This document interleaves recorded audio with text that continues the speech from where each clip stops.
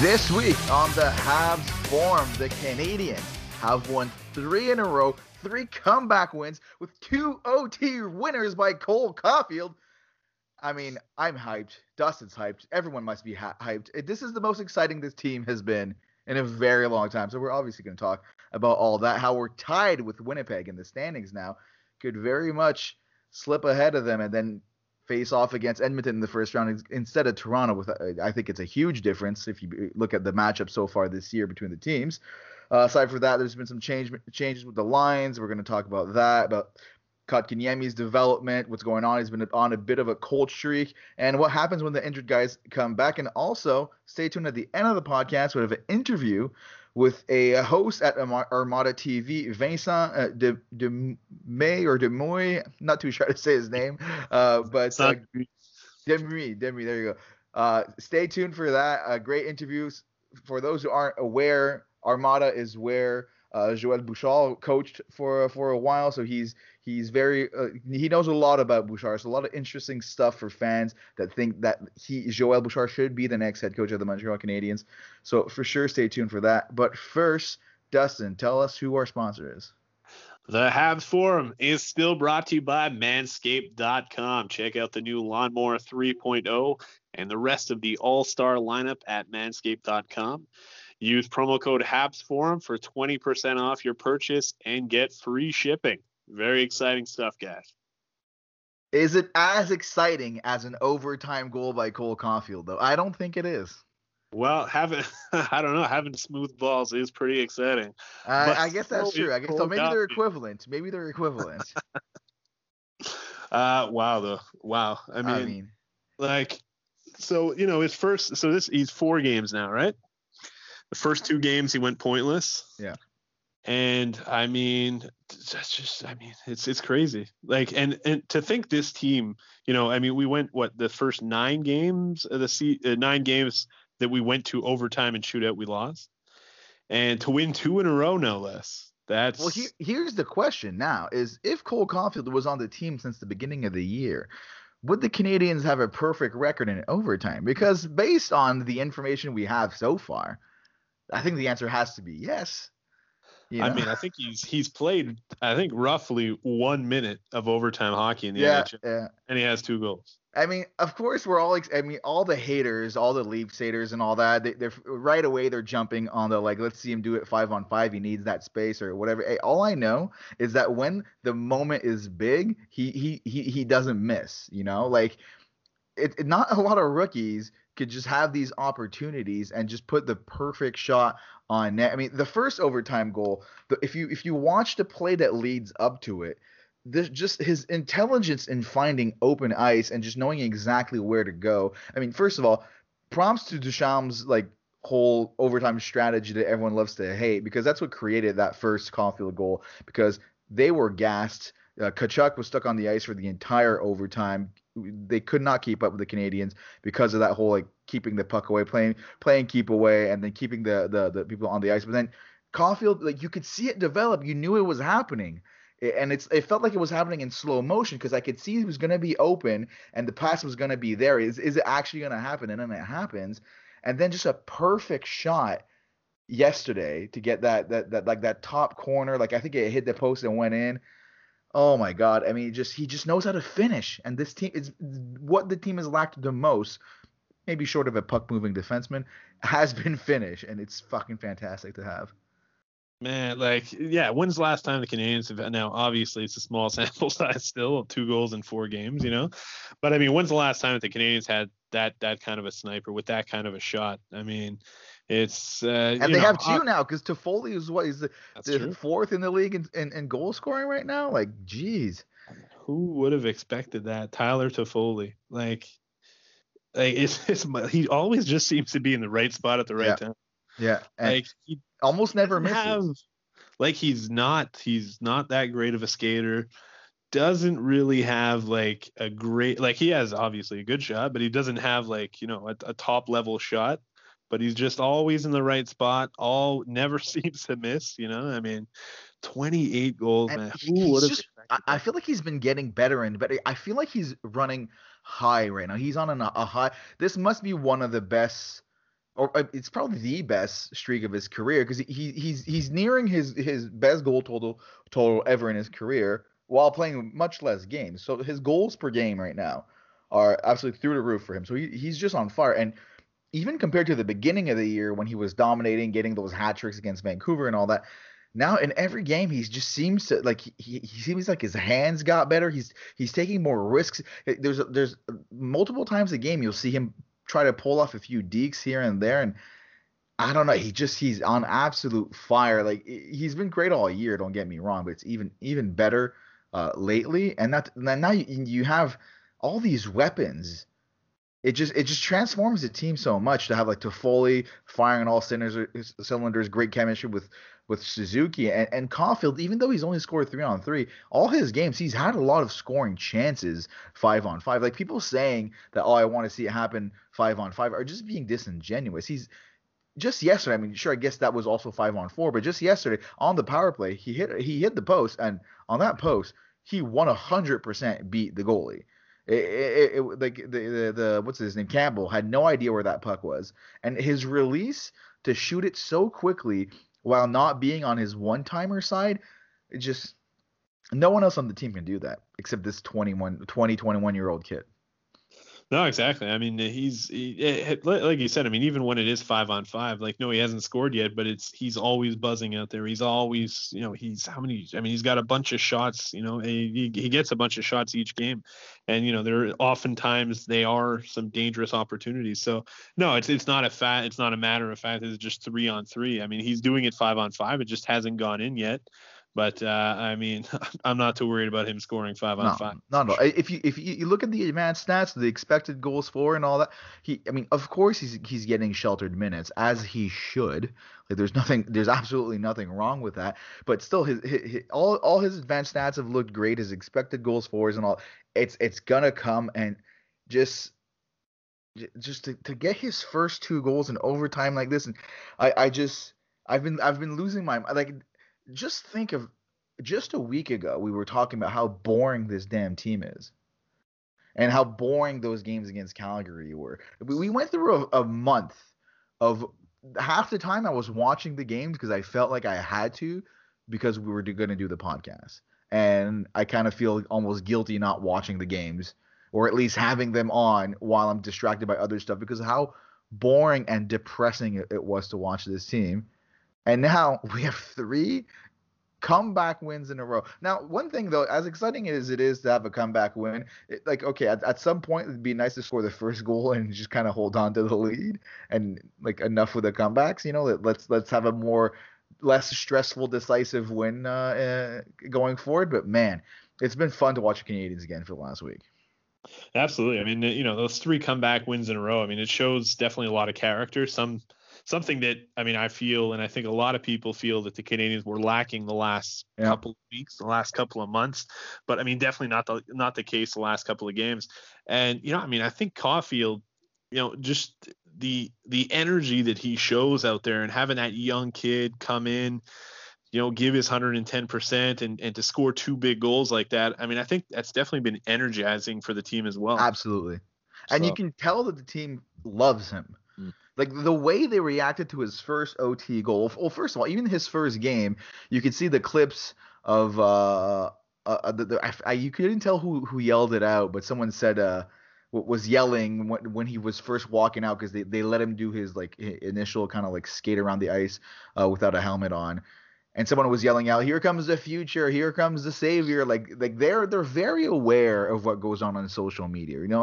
These modern players. I mean, they're our age, right? Like they you look at Tyler Toffoli's wife is like huge on Twitter. She's always tweeting about like his funny way he stands when he's like relaxing and stuff like that. They're very aware of what goes on online. And Caufield has been all the talk of Habs Twitter. So, I mean, these players know that too. And they seem to share the excitement. And they've clearly welcomed him with open arms. They're making fun of him. There was that story that after his first goal, they gave him the classic silent treatment thing and then went crazy. Corey Perry picking up the puck for him to give it to him. And how they just came to him after the first goal. You would have thought it was a playoff winner, right?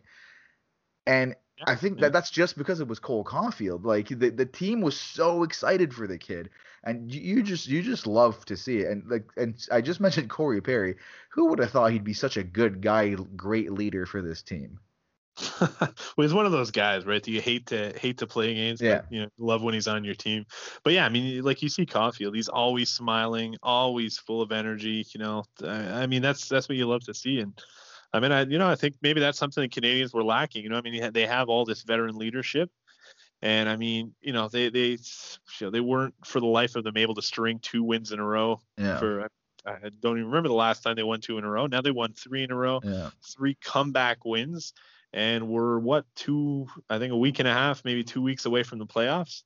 They're getting hot right at the right Yeah, time. right at the right time. Could not come at a better time. And I mean, how many injuries are we dealing with too right But now? here's the thing. Let's talk about those injuries because I've been very, very critical of Shea Weber. And I mean, do Since you he's been out miss of the Shea lineup. Weber right now? Well, the Canadians have played some of their best hockey without him in the lineup the last couple of games. So And here's the thing. Here's like I won't go as far as saying that this team is better without Shea Weber in the lineup. But I will say that this team is better without Shea Weber playing 20 to 25 minutes a game. yeah, And absolutely. I hope that the management is learning this, that Duchamp is learning this in these last 3 games. I mean, you hope so. I mean, yes, obviously, especially going into the playoffs, you're obviously not going to sit Shea Weber. But if you're asking him to go out there and play 25 minutes a game again, that's going to be a recipe for disaster. If they can limit his minutes, I mean, put him on the second, maybe even the third pairing sometimes. Man, that's what's going to be successful for the Here's Canadians. I the mean, thing. they've looked really good on the power play too the last couple of games. Yo, okay, that there's no discussion. If I see Weber on the power play again, I'm gonna lose my mind. Like Weber should only be allowed to see the ice on the power play if it's like the one of you see it sometimes. It's the last 20 seconds. The power play has done nothing to generate anything, and they're just kind of putting not even the second unit. You know what I mean? Like Shea Weber has no place on the power play. It feels like the players feel obligated to pass him the puck when he's there, and all he knows to do is try to his classic one-timer slap shot. And sure, when he hits the net, sometimes it goes in, but like 9 times out of 10, the play just dies on his stick. And the power play has looked fantastic with it. It's done great. So that if that they go back to how it used to be when he comes back, I'm gonna lose it because then it's just like, what is this old boys club? The Weber's back, so we have to go through him again. No, no, none of that. And look, it's not the first time we see Petrie bring his game to another level when Weber's out. Petrie thrives when he is the number one defenseman, when he is the defenseman that is relied upon to play the big minutes. He has been dominant, absolutely dominant for this team, similar to how he played at the beginning of the year.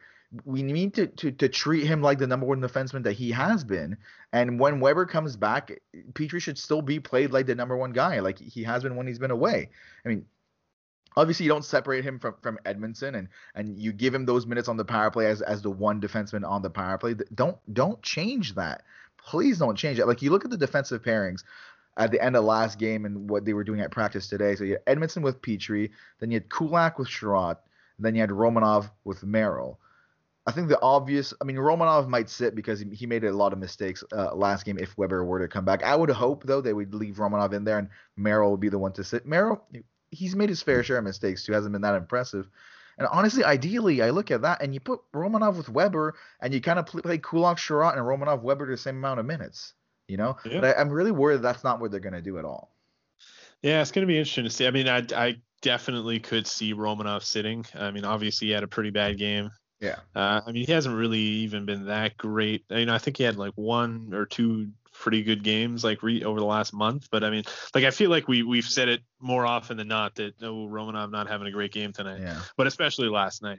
So I'm definitely, especially with the playoffs coming, like I wouldn't be overly surprised to see him sit. Not that I necessarily think he should, but like you said, I mean, Yeah. Merrill. I mean, I think he's been pretty solid. But yeah, he has has his moments. He has his moments, yeah. though. I think that could be a good pairing with potentially Merrill and Weber, though. Like I wouldn't mind trying that out because Sherrod I think has looked really good without Weber. Yesterday he had a few moments where he looked great, and I just think it helps him a lot to just the same way it would help Weber to be with someone who can move the puck a bit better, it would help. It helps Sherratt to be with someone that can move the puck a bit better. So both of them look better without each other. Well, I mean, Weber we haven't seen. He's been injured, and the thing with Romanov, like, unfortunately, they were big mistakes and mistakes that easily could have cost the team the game. I Oh, mean, for sure. he gave two breakaways, and there was a third mistake I'm blanking on right, but I remember there was a third one too. But the two breakaways he gave that were clearly his fault, and we were joking that he now owes Jake Allen two steak dinners after this game because I mean Jake Allen really saved his ass, and I just if one of those goals goes in and those It's breakaways goes over. in, that's it. Yeah. We probably lose that game, So.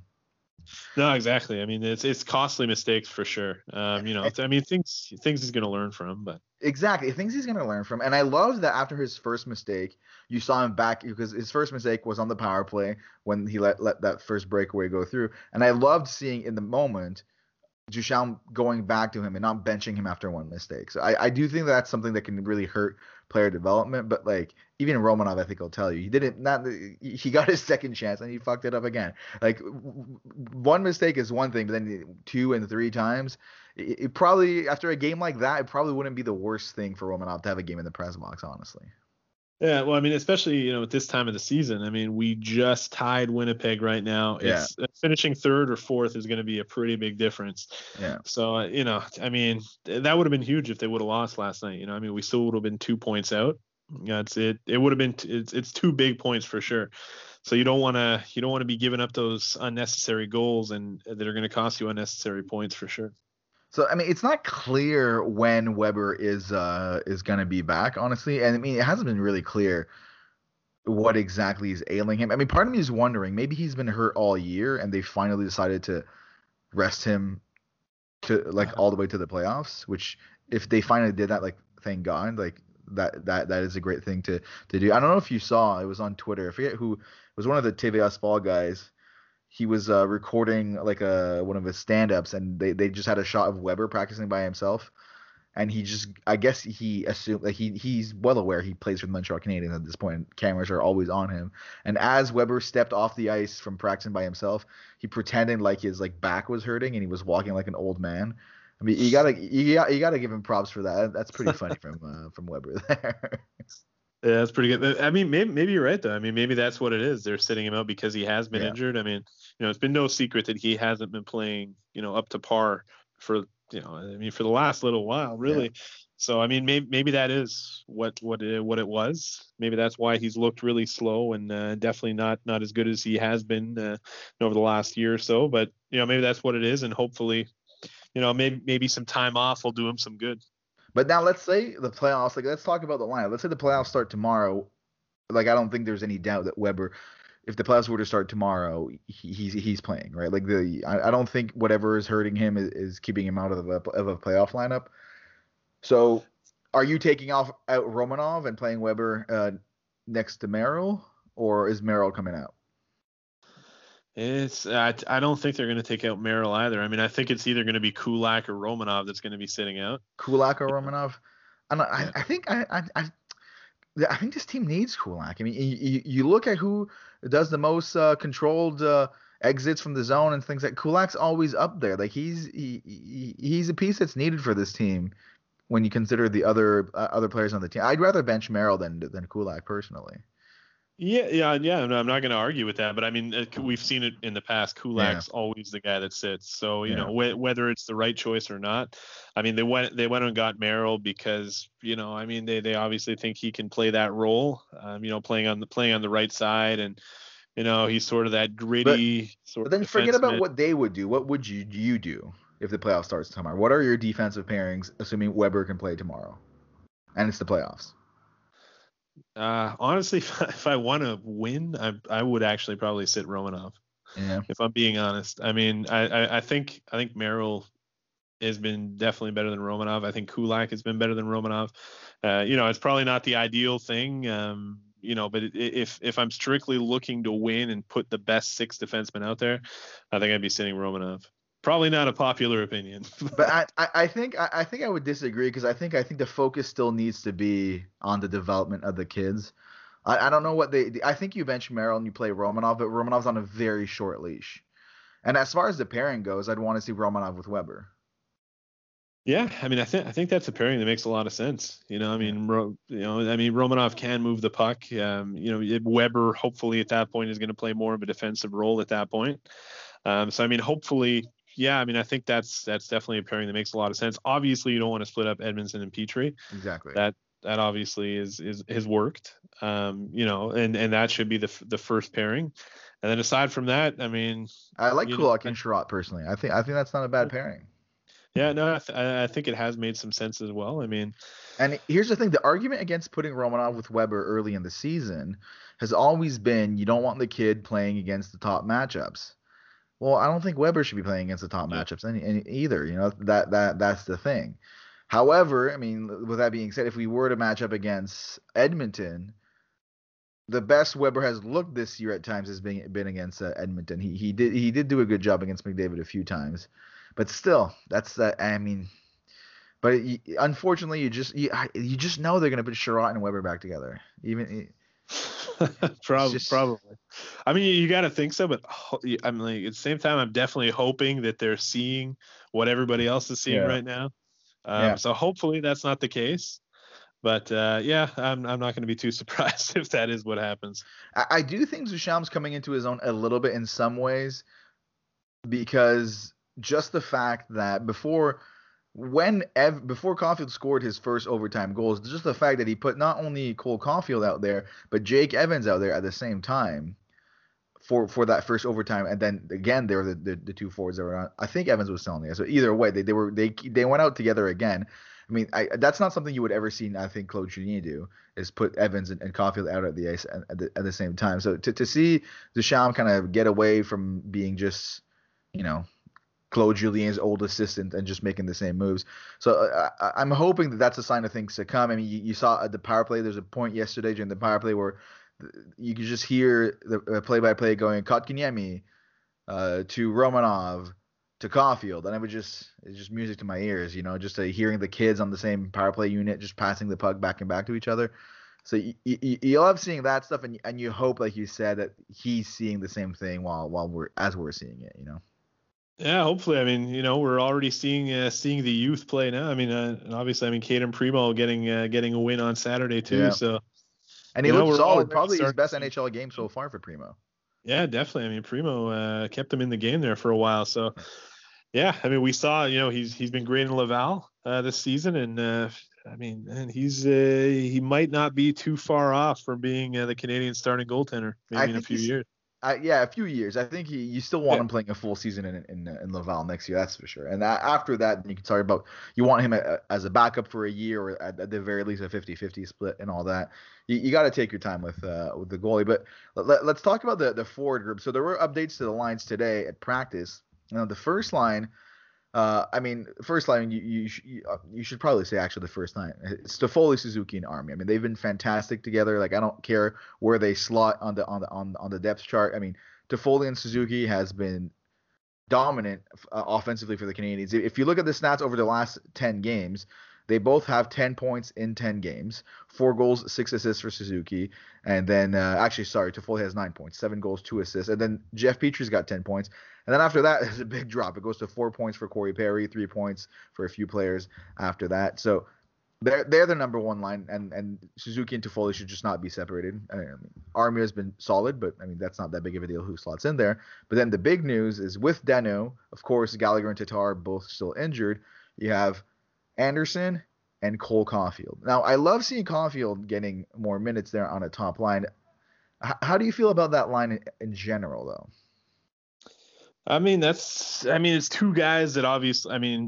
Obviously Toffoli is the leading scorer. He's fourth in the NHL, but Anderson and Caulfield are really like the two snipers of this team, right? So They're yeah, I both mean shoot first, that's for sure. yeah, They're yeah, the two players on the team that don't really. But Caulfield comes to be seen, but Caulfield seems to shoot right away. If there's a 2-on-1 and Anderson has the puck, I don't think I've ever seen him pass no, that's it. for sure. He's shooting, okay? So it's two shoot first guys with Dano. I mean that Dano for like it, we know he's not the most offensive guy, but first of all, he's obviously the most defensive Of course. aware forward on the Canadians, and he's going to be playing with Anderson and Caufield. They're not the most defensive guys, so he's going to be sort of the defensive catalyst on a team. I mean, Dano, obviously, we know he's not the most offensive guy, but he's obviously had a lot of success the last couple of years with Tatar and Gallagher, who have had great seasons with him. So he obviously can set these guys up. So I mean, it's going to be interesting to see.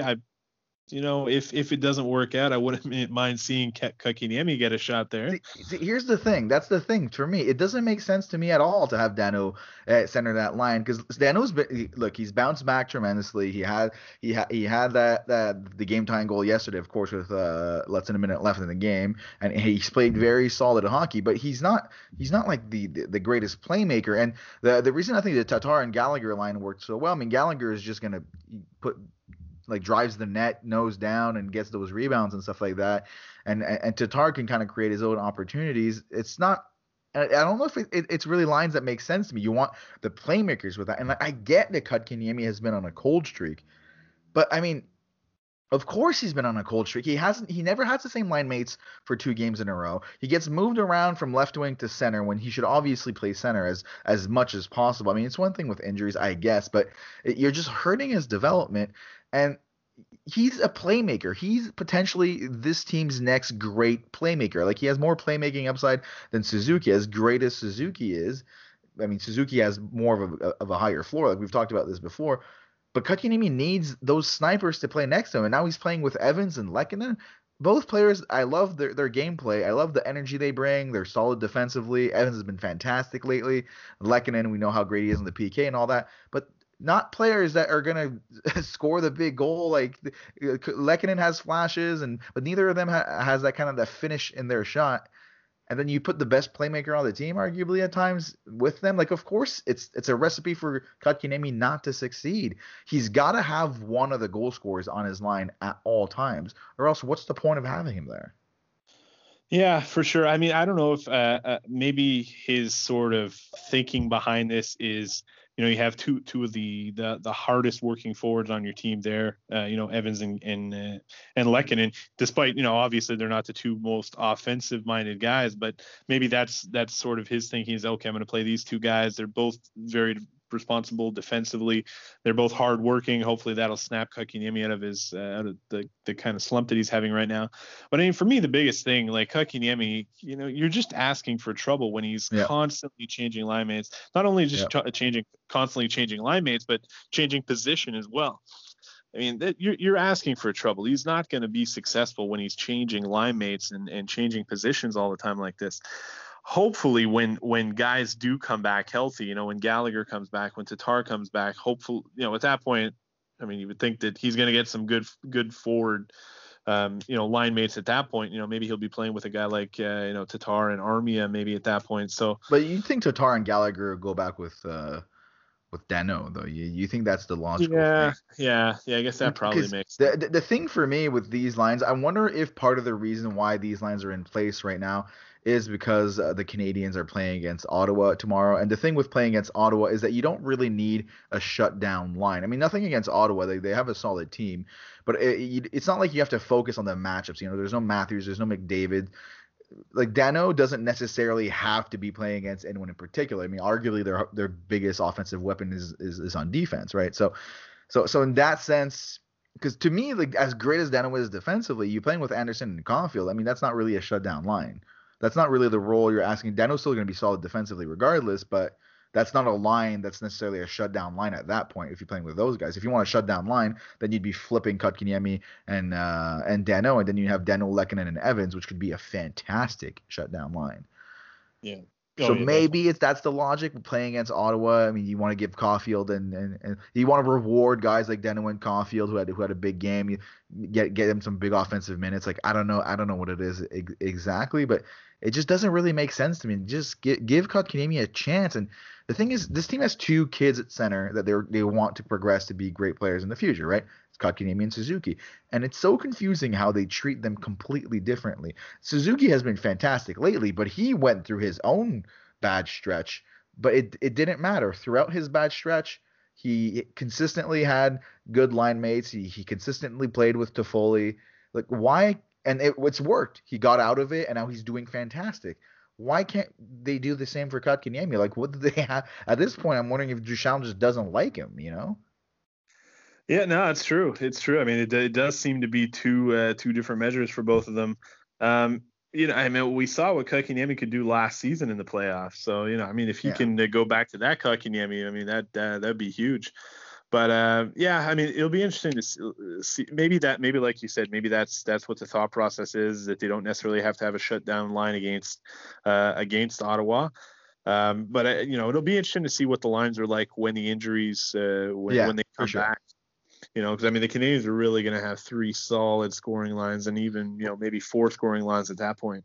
So who comes out? Because at this point, let's say everyone's healthy right now, unless I'm forgetting anyone. The players we're talking about, obviously Tatar, Gallagher, and the only other forward really of note is Paul Byron, right? Like I'm not forgetting anyone here. I don't think. Well, the going too, right? But Oh, fuck. I kind of feel bad about forgetting Drouin there, but yeah. yeah, Like who knows with Drouin? I mean, like we haven't really touched on to that, but I mean, he can take the time he needs, and it is what it is. Who knows exactly what's going on there? But assuming Drouin's not back, I'd be a little surprised if he was back. I don't know what you think about that, but yeah, I don't think. Yeah, probably not going to see him for the rest of the year. I mean, if he was, if it was mental health and he was having trouble with the pressure, I don't know if coming back in the playoffs is yeah. necessarily going to happen. So I mean, I think you probably got to assume that he's not going to come back, unfortunately, and hopefully come back next season healthy. But yeah, at this point, I mean, I don't know that Paul Byron's going to be back in No, the lineup. I Paul mean, Byron doesn't slot back in the lineup if you ask me. I mean, Evans, like the guy, it's Evans that he would take out, or Lehkonen, and I take Evans or Lehkonen over Byron, no doubt. yeah. Well, Caulfield at this point, I Frolik, feel like. first of all, Sorry. Oh Frolik is yeah, that's the obviously thing. coming out. Frolik and Stahl are the two names that have to come out to me. You put Gallagher and Tatar back in the lineup, and you take out Frolik and Stahl. Now, my worry a little bit is because they're gonna think, oh, playoff experience, rah rah rah. And they're gonna think Stahl needs to slot into the lineup, but unless there's actually a magical, mythical switch that is a playoff gear that actually exists, and Stahl just doesn't care right now and isn't trying. I highly doubt there's going to be that much of a difference. Like I understand players bring it up a notch in the playoffs, but Stahl can bring it up 4 or 5 notches, and I think he's actually played better recently. But he's still Yeah, been the worst forward on the team, along with Frolik. There's no doubt about it. no, exactly. I agree. I still think, unfortunately, where Stahl is going to be that fourth line center. I mean, first of all, because of that veteran presence, Yeah, he has and that and pedigree in the I will playoffs. say he's been dominant in the faceoff circle. That's what's going to keep him in the lineup, And and the that's thing is probably why when he when should we be. when they acquired him, looking at his faceoff stats, they weren't that impressive. But part of me almost feels like he understands that that's what this team needs from him, and he's kind of made sure to be consistent there because there is value there. I don't want to downplay that, especially in the playoffs. There is value in having an extra guy that can win the important faceoff for sure. But then who comes out? Are they going to scratch Kotkaniemi? That would drive me absolutely insane. I mean, I guess it's Evans, but like Evans has earned his spot. And Armia, I mean, this is all assuming they get 100% healthy. But Yeah, yeah. They're probably going to be an injury, but I mean, if everybody's healthy, then I mean, Frolik obviously, but I yeah, mean, the other guy, I mean, Stahl just because of the face-offs. Honestly, I mean, he has played a little bit better the last couple of games, but I mean, that fourth line center, Jake Evans can't be the fourth line center at 39-40% face-offs. yeah. I mean, definitely keep him on the wing. But I mean, I don't know. It's going to come down to either Evans or Lehkonen, unfortunately. Evans or Lehkonen, you think? Yeah. Yeah. Yeah. You're probably right. Like, neither of them deserve to sit, but yeah, I do get the value of Stahl at center for the face-offs there. But I mean, it probably ends up being Evans that sits, and it just I guess that's the kind of issue with having so much depth, really, because it's showing now. I mean, it's still the Frolik, Stahl, and Perry line, as funny as it is to see these three slow veterans playing together. They've had their moments in the last few Yeah. games. They They have, haven't scored, but they've had their moments. yeah, I mean, even Frolik, I mean, he hasn't played too much this season, and Yeah, he really hasn't missed that much of a step, I would say. I mean, like obviously you're not expecting a whole lot out of Yeah. Michael Frolik, but yeah, I mean he's been as good as I could have expected him to be. That's for sure. Yeah.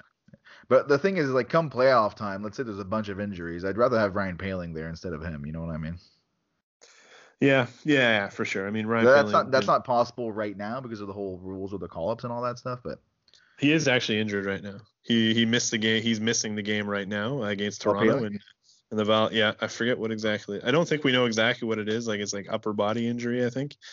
But he is Actually, yeah, injured. that's true. Isn't that why he got called up to the taxi squad? Because they wanted him to see Yeah, they actually the called medical. up like the Rocket are dealing with a bunch of injuries right now, and they called Yeah, up like 2 or 3 injured guys. yeah, I to guess send maybe the back. Yeah, Rocket just okay. needed, yeah, I guess because the Rocket needed some players, but Fair enough. I mean, so then aside from that, roster wise, I mean, the only thing left to talk about is goaltending, and like you're already starting to see it, whether it's on Reddit or Twitter and all that. Like Allen's been fine in replacement of Price, but it's not like he's been like stealing games or anything like that. He's doing his job and he's playing well. Primo had a good game too. Price is still going to start in the playoffs. Okay, there's no question about that. yeah, for sure. I mean, man, Allen's been really good. Like, I mean, I don't know. I mean, He Price has his obviously. moments where he lets in some softies. He's not perfect, and Well, we know he's not a true starter. Like he can't if he's given too many games in a row, it starts to falter. Allen is a fantastic backup.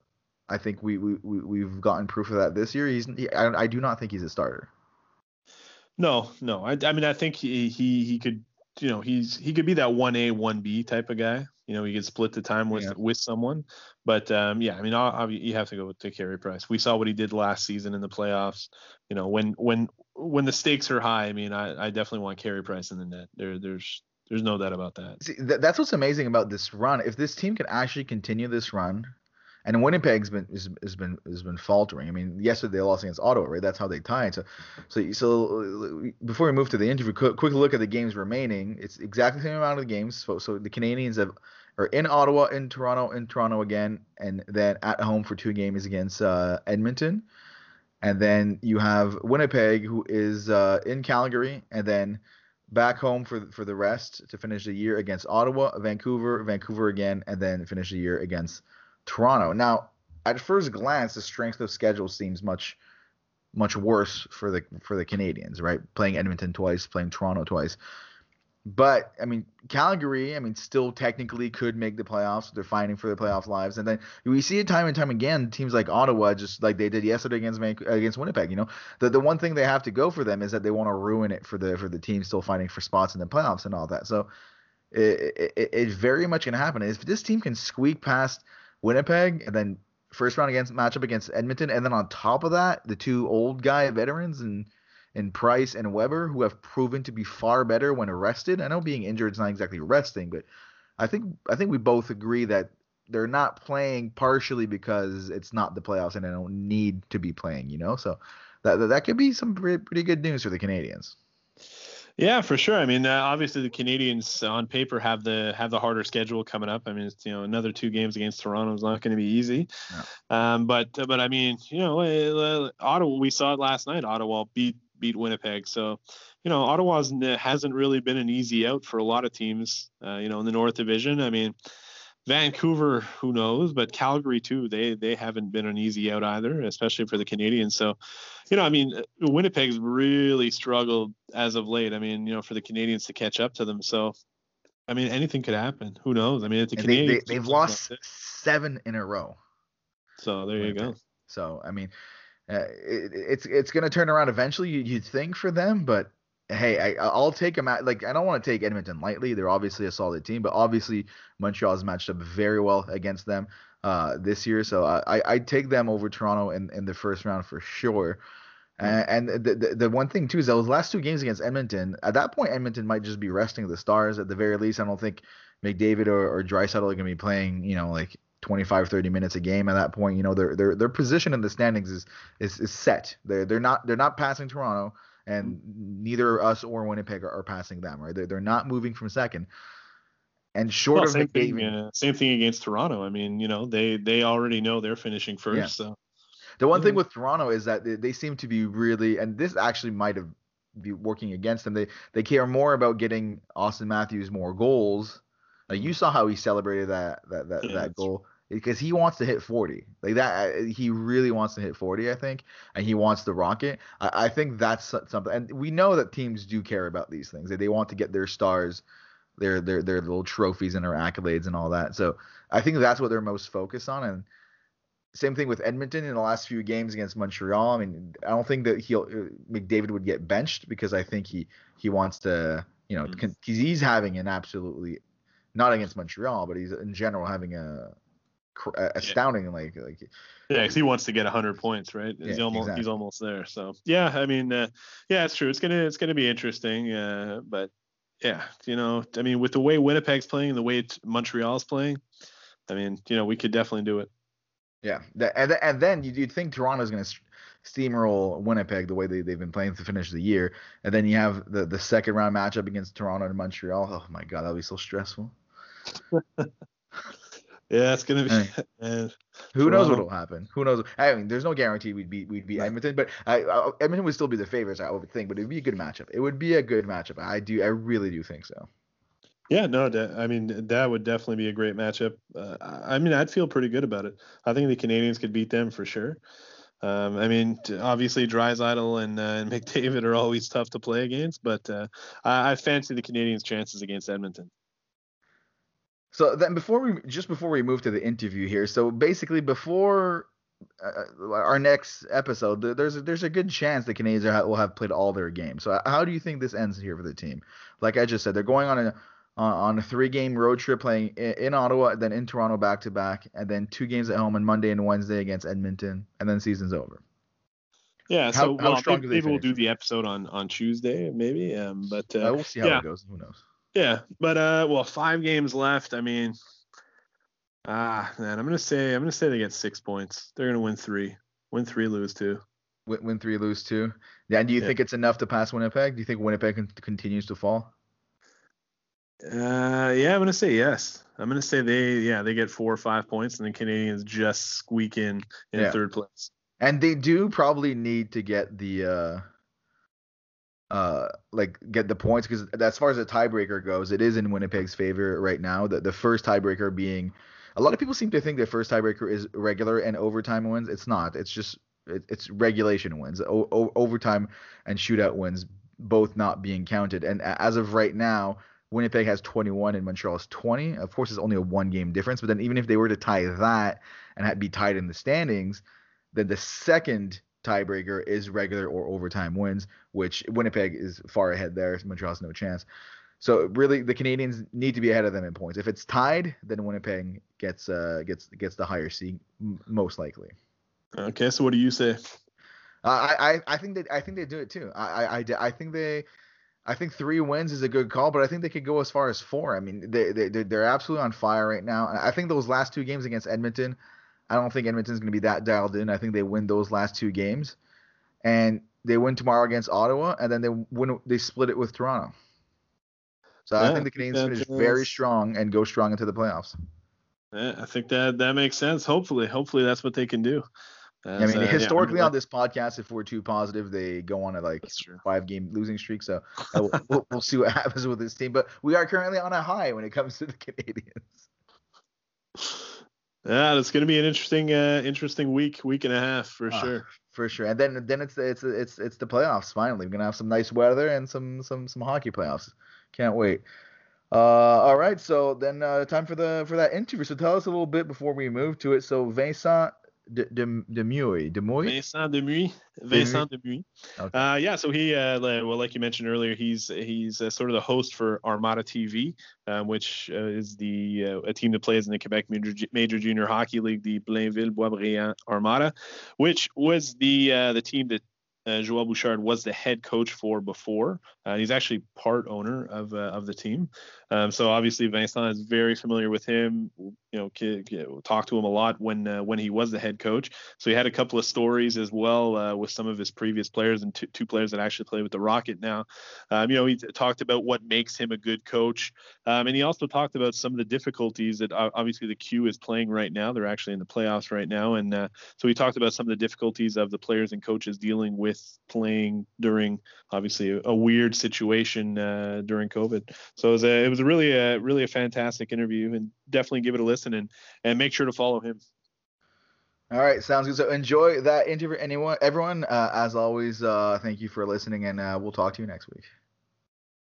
All right, I'm joined here by Vincent Demuy from the Armada TV, of course, the TV channel for the Blainville-Boisbriand Armada, former team of the Laval Rocket head coach Joël Bouchard. Thank you very much for being with us today, Vincent. Thank you, Dustin. It's a pleasure to be here. So the biggest news, of course, that just came out today is that Joël Bouchard, probably to no one's surprise, is one of the hottest names in NHL coaching circles right now. He hasn't even finished his third year with the Rocket. Are you surprised by the quick turnaround? That already after not even 3 years, he's already getting NHL hype? Dustin, to be honest, if you ask me that question at the start of this season, I would say yes. But right now, if I look at how he's handling the Laval Rocket this season, I think he's doing really well with the kids. He's doing well with older players as well, and he's doing well to make it work with this team and to have results all year long. In a year that it's difficult to have motivation, I think with the pandemic situation, no playoff. He's doing really well. So I'm a bit surprised that his third year is as good as it is. But if you look at it with the result that he got this season with this team, that is a good team, but we didn't expect that it's going to be that good. So no, I'm not surprised. And maybe the Montreal Canadiens will have a decision to make, a difficult decision to make, because maybe he's going to get stolen maybe by maybe another team in the National Hockey League. So they'll have a decision to make at the end of this season. We'll see how it goes. But I think Joël Bouchard maybe is going to be ready faster than that. I think he was going to be an NHL coach, head coach one day in the NHL. I mean, you mentioned like the great results that the Rocket have had. He's in his third season now with the Rocket. Before Joël Bouchard joined the team, they were under Sylvain Lefebvre. Obviously didn't go very well. Really no prospects made it to the NHL at that point. The first season was a bit of a transition for Joël Bouchard. Last season, unfortunately, right before the pandemic hit, the Rocket were on a roll, and obviously this season they've been by a pretty good margin the best team in the AHL. Were you surprised with the turnaround that he was able to have with the Rocket? Yes and no. I think I know that Joël Bouchard is a seller. I don't know if you know what I mean by telling you that. He's able to sell a plan, a project to his player, and that's what he did this season. He did it in Blainville-Boisbriand. Since I'm covering this team, since I'm following this team, he did it in Blainville-Boisbriand with the QMJHL team often. But that season, he has sold the project to a player, and they have bought it. They truly have bought it at 100%. And when you see the results on the ice, when you see the team perform, you know it. And I just listened to his press conference yesterday, I think. And, his player he doesn't have any more to tell his player what to do and to challenge his player. They challenge themselves alone without him. So that's Joël Bouchard. He presents a project to his players and how they have to play to have success. And this season, that's what he did with the Rocket, and the players bought it at 100%. And that's why they have success this season. So, and he's a new generation coach. He's not the Sylvain Lefebvre type, which doesn't talk maybe a lot, and if his players played good, doesn't tell him the way that Joël Bouchard told him. But Joël Bouchard has one way to coach his players. If they make mistakes, it's okay that they make mistakes, but he won't accept bad attitude. But this season, all year long with Rocket, I didn't see a single game of bad attitude from the team, and that's why they have success this season. Absolutely. I mean, like you said, they never seem to have bad attitude or a bad performance. They're always giving their 110%. And absolutely, I agree with you. I think that definitely comes down to Joël Bouchard. We talked about a little bit earlier that he, is now getting NHL hype, and you think that at some point he'll make the transition to the NHL. Now, he's done it, of course, in the queue with the Armada. They had a couple of successful seasons under him. He's having, a successful season, obviously, this year with the Rocket. How do you think his play or his coaching style will transition into the NHL? I think he won't change himself, the way he coached, Austin. I think he is going to stay Joël Bouchard, and that's the key. The bad things that he could do in the NHL is put too much pressure on him and try to change his way to coach. He's a guy that is tremendous in communication with his players, and he has to keep that. So if he keeps that type of coach, when I mean with communication, Dustin, he often say that to me when I covered the team the last year that he was with the Armada. If they played bad, the players gonna know. But if they play well, they're gonna know as well. So that's the Bouchard type of coach he is. That's the type of coach he is, Joël Bouchard. So if he doesn't change his approach with the player, the way he communicates well with the new generation, and I think maybe even with the 30 years old player, if you tell a guy like Carey Price or Shea Weber, if you coach guys like them that way, I don't know how it's not gonna work. You know what I mean? It's gonna work. Communication, I think, is the key when you have a hockey team. It's the same way when you work in other category. If you work in business or whatever, communication is always the key, and he did it so well in the past. So I think maybe in the future, if you keep that type of communication with this player, he's gonna have success in the NHL as well. Absolutely. I mean, he's obviously had a lot of success so far at every level he's coached.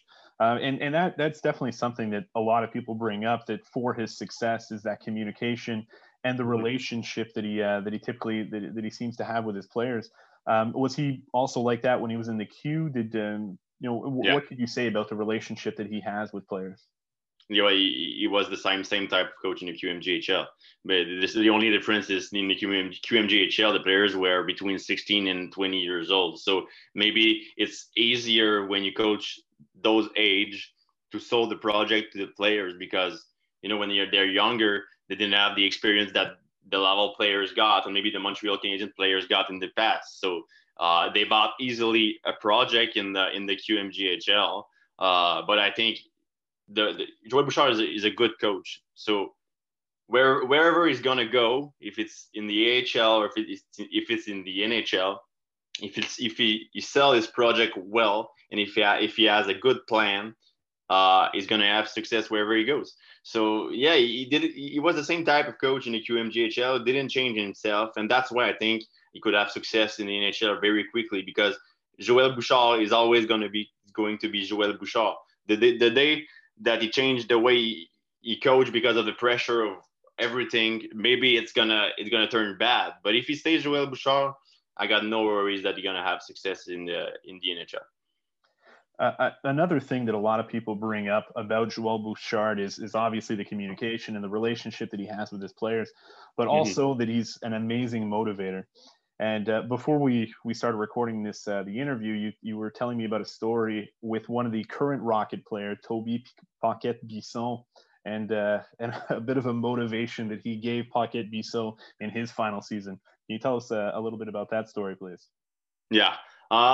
So it's happening in 17-18 season. It's been in 17-18. It's my first season that I'm covering the Armada as a journalist. I remember at that time I was with I don't know if you know that media, Dustin, but I was with Parlons Junior.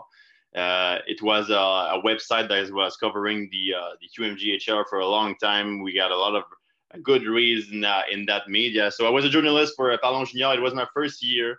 And I remember that start of the season, the Armada got 5 20 years old. So you know the rule in the QMJHL, you can't have more than 3 20 years old dressed for a game.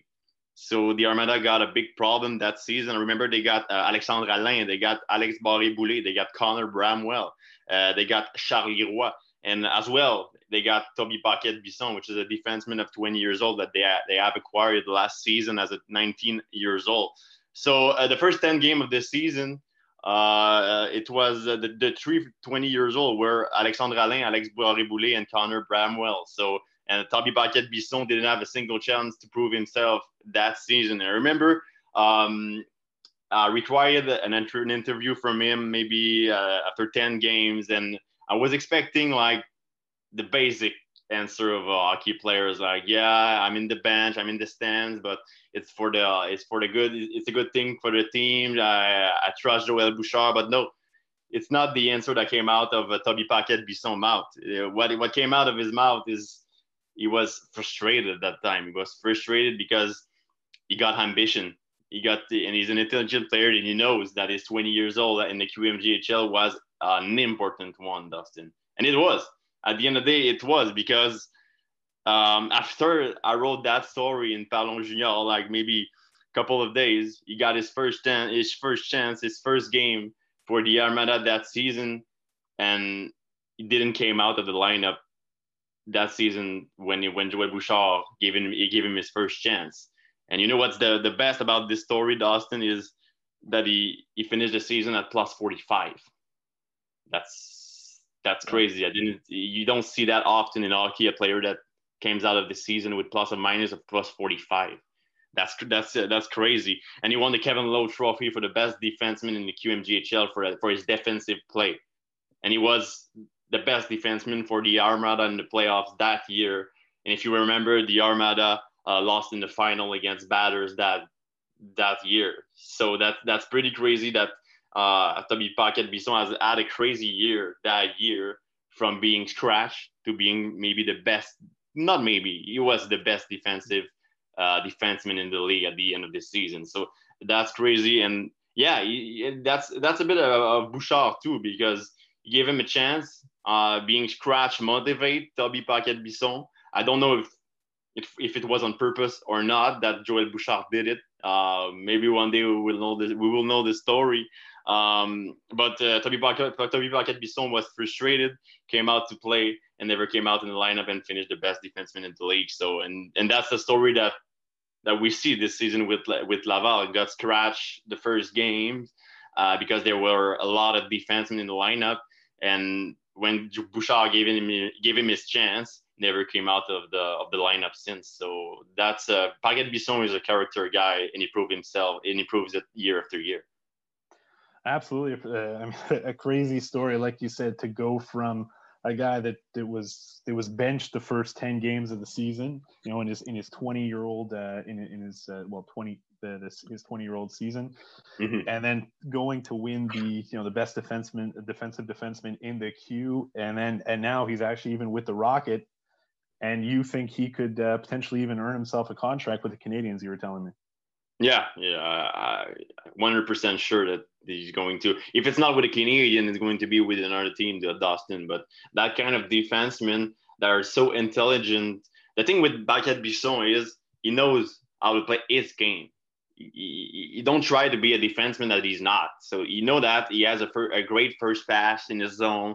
You know that he can play well defensively. That he can be good with his body check as well. He knows his limits. He knows how to play it, and he's an intelligent guy. One of the most intelligent guy I've met with the Armada since I'm covering the team. So he knows how to play his game and to have success, and that's what he did in his first 2 pro season in the East Coast Hockey League. And I think he played only one game in the AHL in the Rochester, because after he got out of the QMJHL, he earned a contract with the Buffalo Sabres. And they didn't give him a single chance in the year. They gave him one game in the AHL. So we can say with Toby Paquette-Bisson that's Joël Bouchard gave him his first chance in the AHL as well, and to prove himself in the QMJHL as 20 years old as well. So I mean, that'd be great. I definitely would love to see that. He's definitely doing a great job with the Rocket this year. So I'd love to see him, potentially get a 2-way contract at the end of the season. Now, obviously, another unfortunate news today. Another Armada or former Armada player in the news, Joel Teasdale, unfortunately re-injuring his knee again. So the same knee that he actually spent a whole year out with. Joel Teasdale, when he was with the Armada, you said that there was also a good motivation story that Joel Bouchard had with Teasdale. Yeah, Teasdale told this story to a couple of media, and it's not a secret anymore. It was maybe for a year or two after his first year in the QMGHL, but when he was a first round pick in the QMGL, firstly, by the Armada, I think it was for 14th overall in 2015. So Armada has had high expectation for him in the QMGHL, and they were right. But when he arrives at his first training camp in 2015, he was overweight. He was, like I said in French, il avait une bédaine. I don't know how you can translate that, Dustin. A beer belly.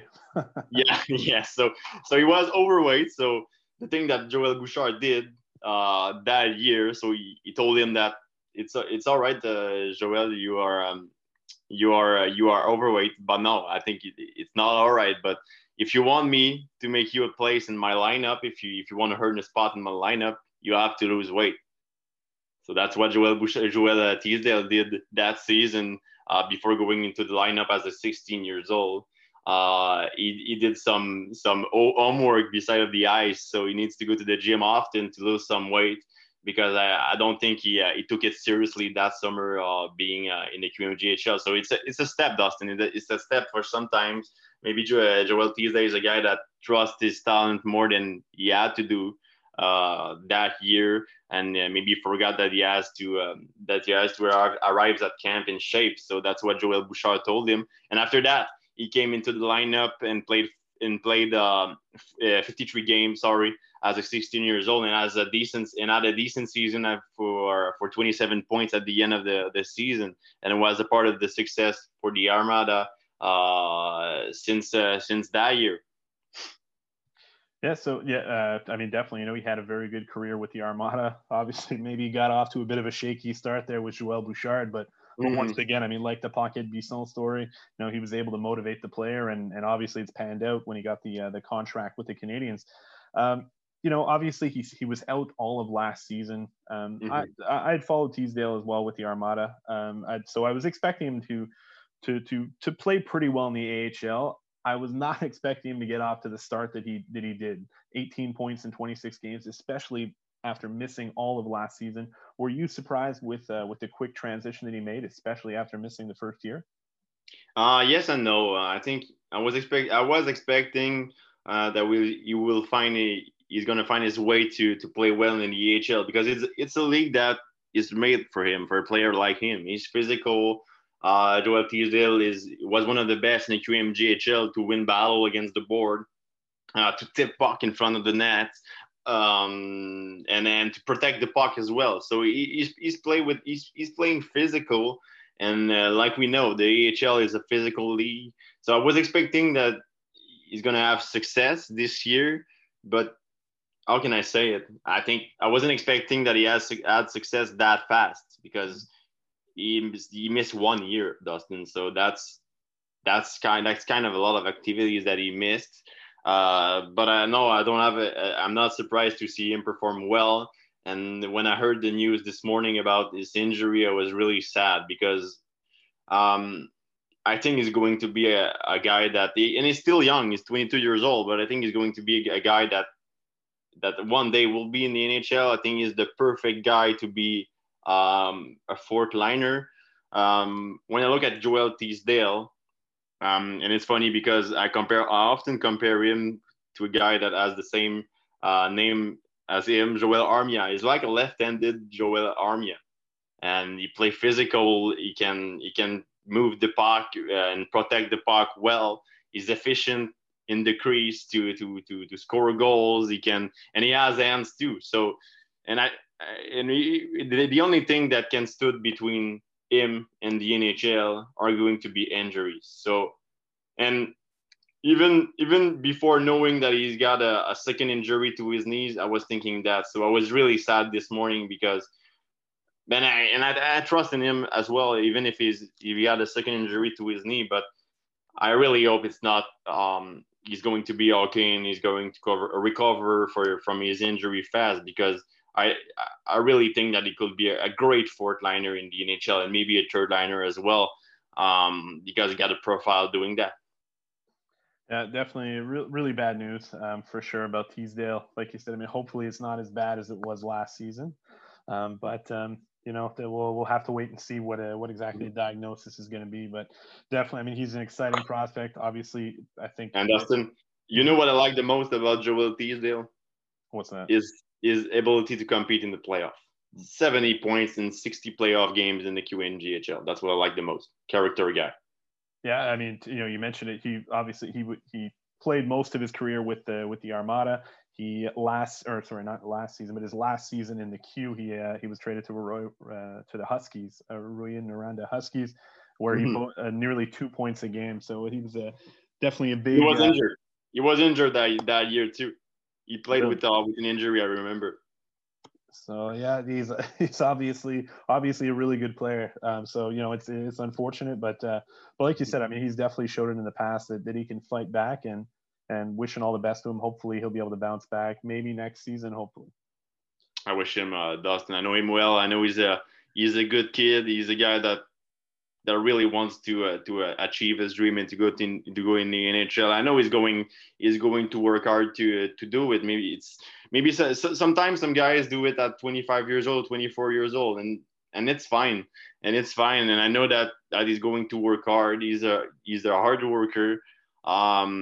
And Joel Bouchard teach him some lesson like the story that I told you, but he's learning from that, and he knows that he has to be in shape. And to prove it, his first knee injury. I know because I know that it happens in training, because I remember that day when he has his first knee injury. I was going to the arena to met some people that day, and that morning it happened. So I remember I went to see the Armada staff one day, and they were all so sad of it, because they all know that he's working so hard, and I really hope that he's going to be okay with his second knee injury, because I think he's going to be in the future a useful player for the Habs, or if they don't have contract space for him, maybe for another team in the NHL. But I wish him to achieve his dream. He deserves it, and I trust him that he's going to do. Hopefully. So obviously you're close with the Armada players this season, especially. I mean, it's obviously not an easy situation dealing with what we're dealing with. The players and coaches, obviously not an ideal situation with the whole COVID. No. What can you tell us about some of the difficulties that they're dealing with this year? Firstly, like I said before our interview, Dustin, I just want to say that the QMGHL did an amazing job this season to have games and to have bubbles, and it was complicated sometimes because they had some en français je vais dire éclosion. I don't know how to say in English. I don't know how to translate it. Translated, sorry. Yeah, breakouts within the teams. Right? Yeah, with the virus and everything. So, and they did a great job. They always keep up the great work. They want to have games for the players, and that's what they did. All the teams got like 30 games played this season. So when you compare with the WHL and the OHL, that's amazing. Like we said before the interview, the WHL played like 15 games this season, and the OHL didn't play a single game. So they did an amazing job this season, but yeah, the team have been struggling sometimes. It was tough because the teams.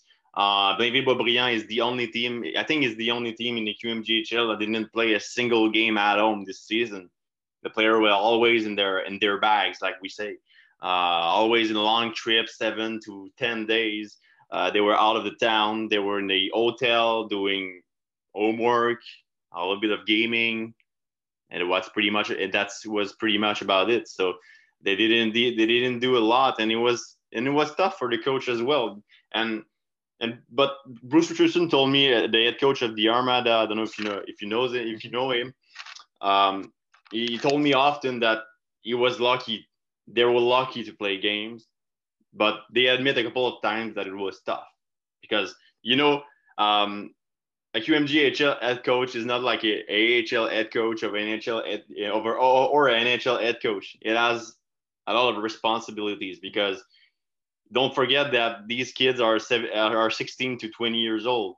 So you have to make sure as a coach that they do their homework. You don't give lesson to players about the homework that they need to do. They have a teacher for that, but you have to make sure that they did it, and you have to make sure that they're doing their things, and that they rest, that they practice, that they do everything between 7 and 10 days. So you have to.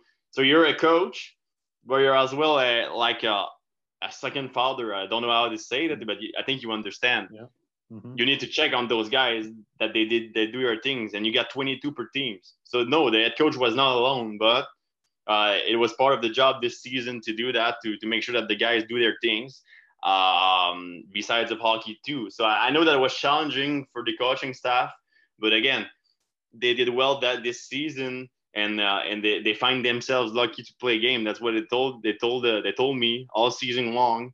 Even if it was tough, if they were far from their family, even if because normally in the QMJHL season, Dustin, players are allowed to see their parents. This season, I don't think they see it often. They saw it the players saw their parents by Zoom or everything like that, because players come from a lot of people, a lot of places in Quebec, a lot of town in Quebec. So, for example, a guy I know that Simon Pinard, a player for the Armada, has family in Drummondville. So when they play in Drummondville, you see his family after the game and everything like that. But right, in this pandemic situation, it wasn't allowed to do that. So it was tough. It was tough for the player mentally. But at the end of the day, I repeat, but they said they find themselves lucky to have the chance to play games, and I think that's the bottom line. For that. But it was tough. It was challenging. But again, they played 30 games. That's good for the development. That's good for the coach. That's good for everyone. So the bottom line is that it's a good news for everyone that season, and the QMJHL did it so well this season to present games. Absolutely. I mean, you can't say enough about the job that they've done. And it obviously very complicated, especially like you said, dealing with basically a bunch of kids. But at the end of the day, I'm sure that they're thrilled to have been able to play, especially some of the older players that. Well, even the younger guys. I mean, they're trying to get hopefully drafted at the end of the year, and maybe get a contract like Joel Teasdale, like Toby Paquette-Bisson. Are there any guys, and maybe even for Bruce Richardson, who knows? Obviously, we've seen Joel Bouchard, and he's had former Armada coaches Daniel Jacob, Marco Marciano join him. Maybe Bruce Richardson joins him at some point. But to touch on the So obviously, the players they were able to play this year. Well, maybe not as much as they could have. But are there any guys that, obviously scouting is very complicated this year, but are there any Armada players that you could see maybe getting drafted this year, and that maybe are in the Canadians that the Canadians are taking a look at? And that's before answering your question, Dustin, that's a great point, because the QMJHL, the league, put so much effort, especially for that, to allow their players to get scouted, to allow the scout to go see their players. And that, I think they got an advantage, that the QMJHL this season got an advantage because the scout were Hollywood to go to games to see the prospects. So I think they got an advantage, and that's good for the players to get scout to that scout to watch them, and that's why the QMJHL, I think, is proud to have played 30 games this season. But to answer your question, Dustin, not many players from the Armada are on the radar for the NHL draft this season. But I think if there's one, it could be Miguel Tourigny. He's amazing this season, and I think maybe he deserves a chance to get drafted this season. Absolutely. I mean, he's sort of that new age defenseman. I mean, I would even last year he put up quite a few points. This year he was over a point per game. He's a right-handed defenseman. He's right-handed, if I'm not mistaken. Yeah, he's right-handed. He's a guy that he's a little bit smaller than maybe NHL teams like, but I mean, with the points that he put up this season, and the NHL is more offensive, looking for those offensive defensemen. We all know the Canadians could use an offensive defenseman, so who knows? Tourigny, hopefully maybe a guy that could get drafted. But we've seen it that even if they don't get drafted, there's been a lot of Armada players that have played with the Rocket the last couple of years. Just looking at it right now, obviously we talked about Toby Paquette-Bisson before. We have obviously Xavier Ouellet, the captain of the Rocket right now. There's Nathaniel Halbert. In the past, there's been Alexandre Alain, Etienne Marcoux. So there's been a lot of players. Is there any guys that maybe you could see from that maybe won't necessarily get drafted that could be potentially Rocket players next year or in the next few years? Maybe not this year, because this year there's Tourigny. And to finish with Tourigny, I think that maybe I wouldn't be surprised that maybe he got drafted in the 6th or 7th round. But if he is not, maybe he's a guy that Montreal Canadiens could draft in the 6th or 7th round. But if he's not, maybe he's a guy that they're going to look for a contract. But I think I'm 100% sure that he's going to earn at least an invitation to a professional camp at the end of the season, because he plays so well that season. Like you said, he's small, but man, he plays his heart out. He plays his heart out in this game. He played with his heart. He likes to take risks. What I like the most about Tourigny is he loves the game. You know, you see when a guy loves the game and enjoy it and has a passion for that, and he has it. So I think he's a warrior as well. So I think he's going to step up with that, because last year was a deception for him. He was supposed to get drafted last year when you look at his age.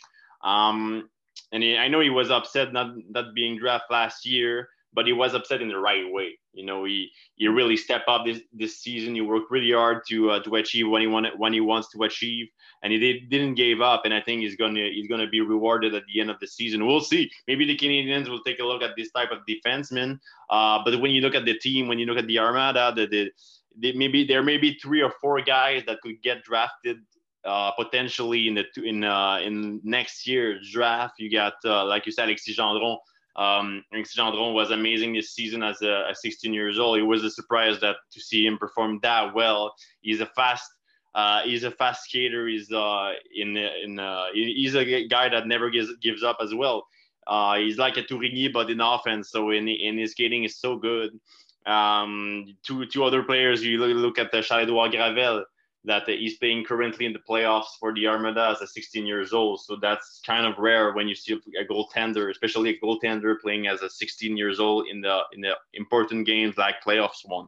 So he's Charles-Édouard Gravel, maybe for the draft next year is we need to check up on his play next season too. Maybe he could get drafted. And there's also the defenseman Braden Schmidt, that maybe could get a chance to get drafted. He did well as 16 years old this season, and maybe he could get drafted next season. But I think there's Tourigny this season, and maybe Luke Edmond as a 20 years old could have a contract, but I think that's pretty much it.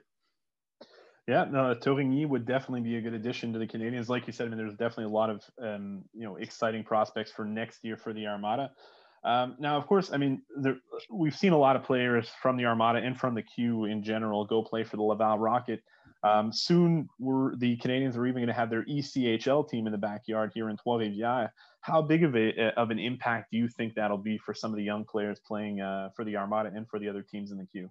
Yeah, I think it's not only for the Armada, it's for all the teams, the QMJHL. That's a great news, because I think that the Canadiens organization wants to have this team to give some opportunities to players from Quebec. Of course, the team is going to be in Trois-Rivières, and if you have 2 players that can bring almost the same thing on the table, one is from United States and one is for Quebec. From Quebec, I think they're gonna prioritize. They're gonna take the guy from Quebec, and I think they already told that.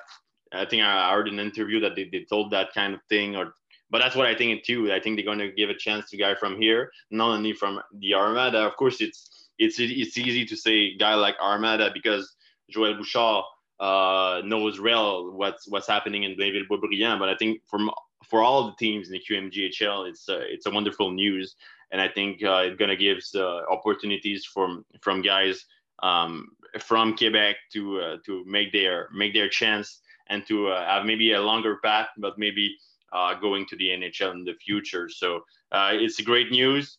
And I really hope we were going to have good stories starting at the East Coast League in Trois-Rivières.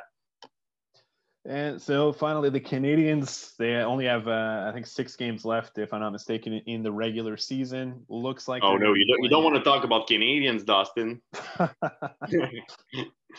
Well, yeah, we're going to have to. We are Canadians. No problem, Dustin. Right? I can talk a bit about Canadians too. I'm following almost every league in the world for hockey. I'm a passionate one, so you can go with your question. It's a pleasure for me. Excellent. So we got, looks like the Canadians are going to be playing the Maple Leafs here in the first round. What do you think of their chances? Are we going to get Stanley Cup number 25 this year, or is it going to be tough in the first round? I think it's going to be tough. Yes, the last 2 games were promising with and we're kind of in a wave with Cole Caufield performance. He is doing well. When I look at this team, to be honest with you, what's missing, and we see it with Kotkaniemi performance this season, Suzuki that performance this season, that maybe they're not ready yet to take a big step in this team. I think when I look at this team, it's still missing the first centerman. You know, the first centerman that that is the first centerman of this team.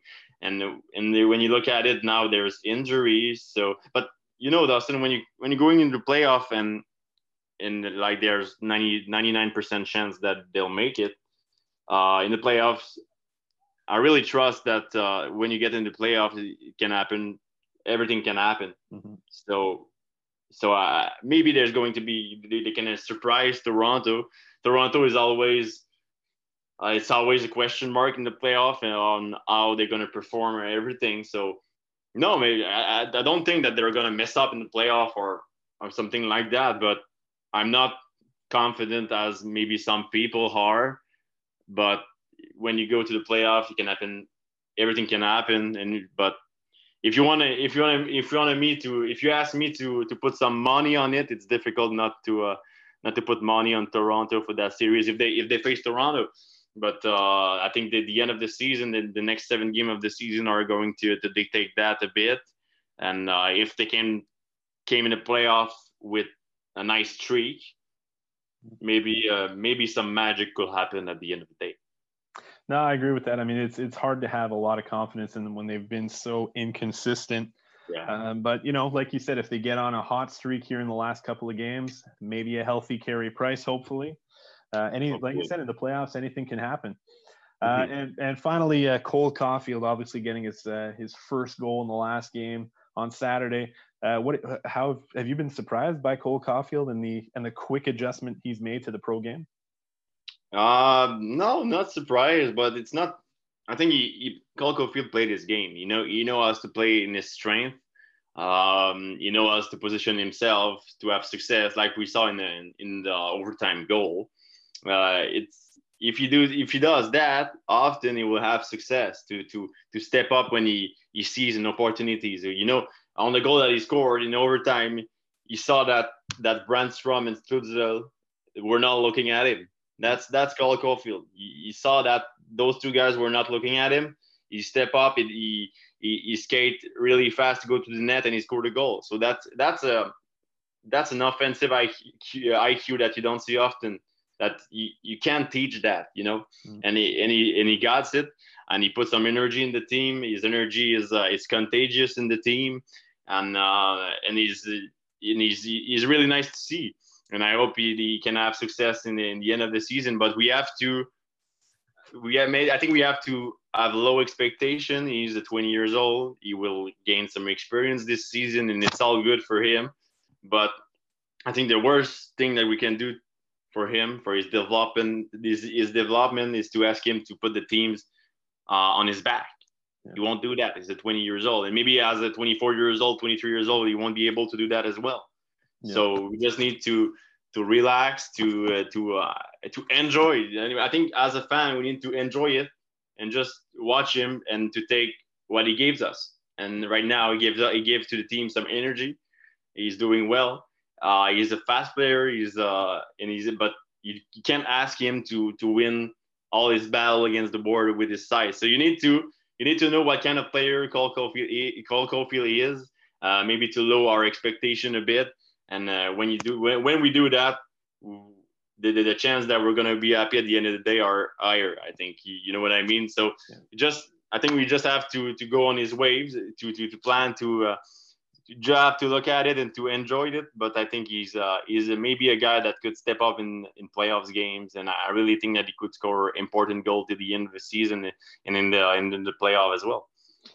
Yeah, definitely. It's gonna be exciting. Like you said, he brings a lot of excitement to the team, but definitely very important. It's easier said than done, I know, for a lot of Habs fans, but we got to temper our expectations, not expect them to carry the team.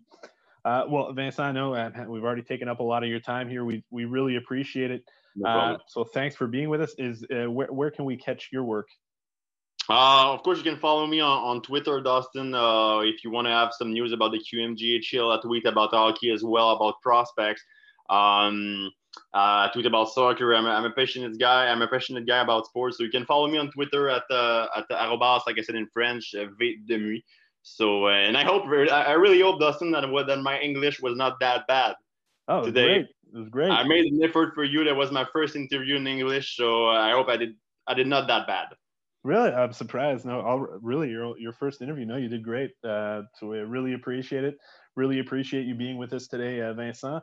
And we'll have to have you have you on again sometime. It's a pleasure, Dustin. I hope we can talk again sooner than later. All right. Thanks again.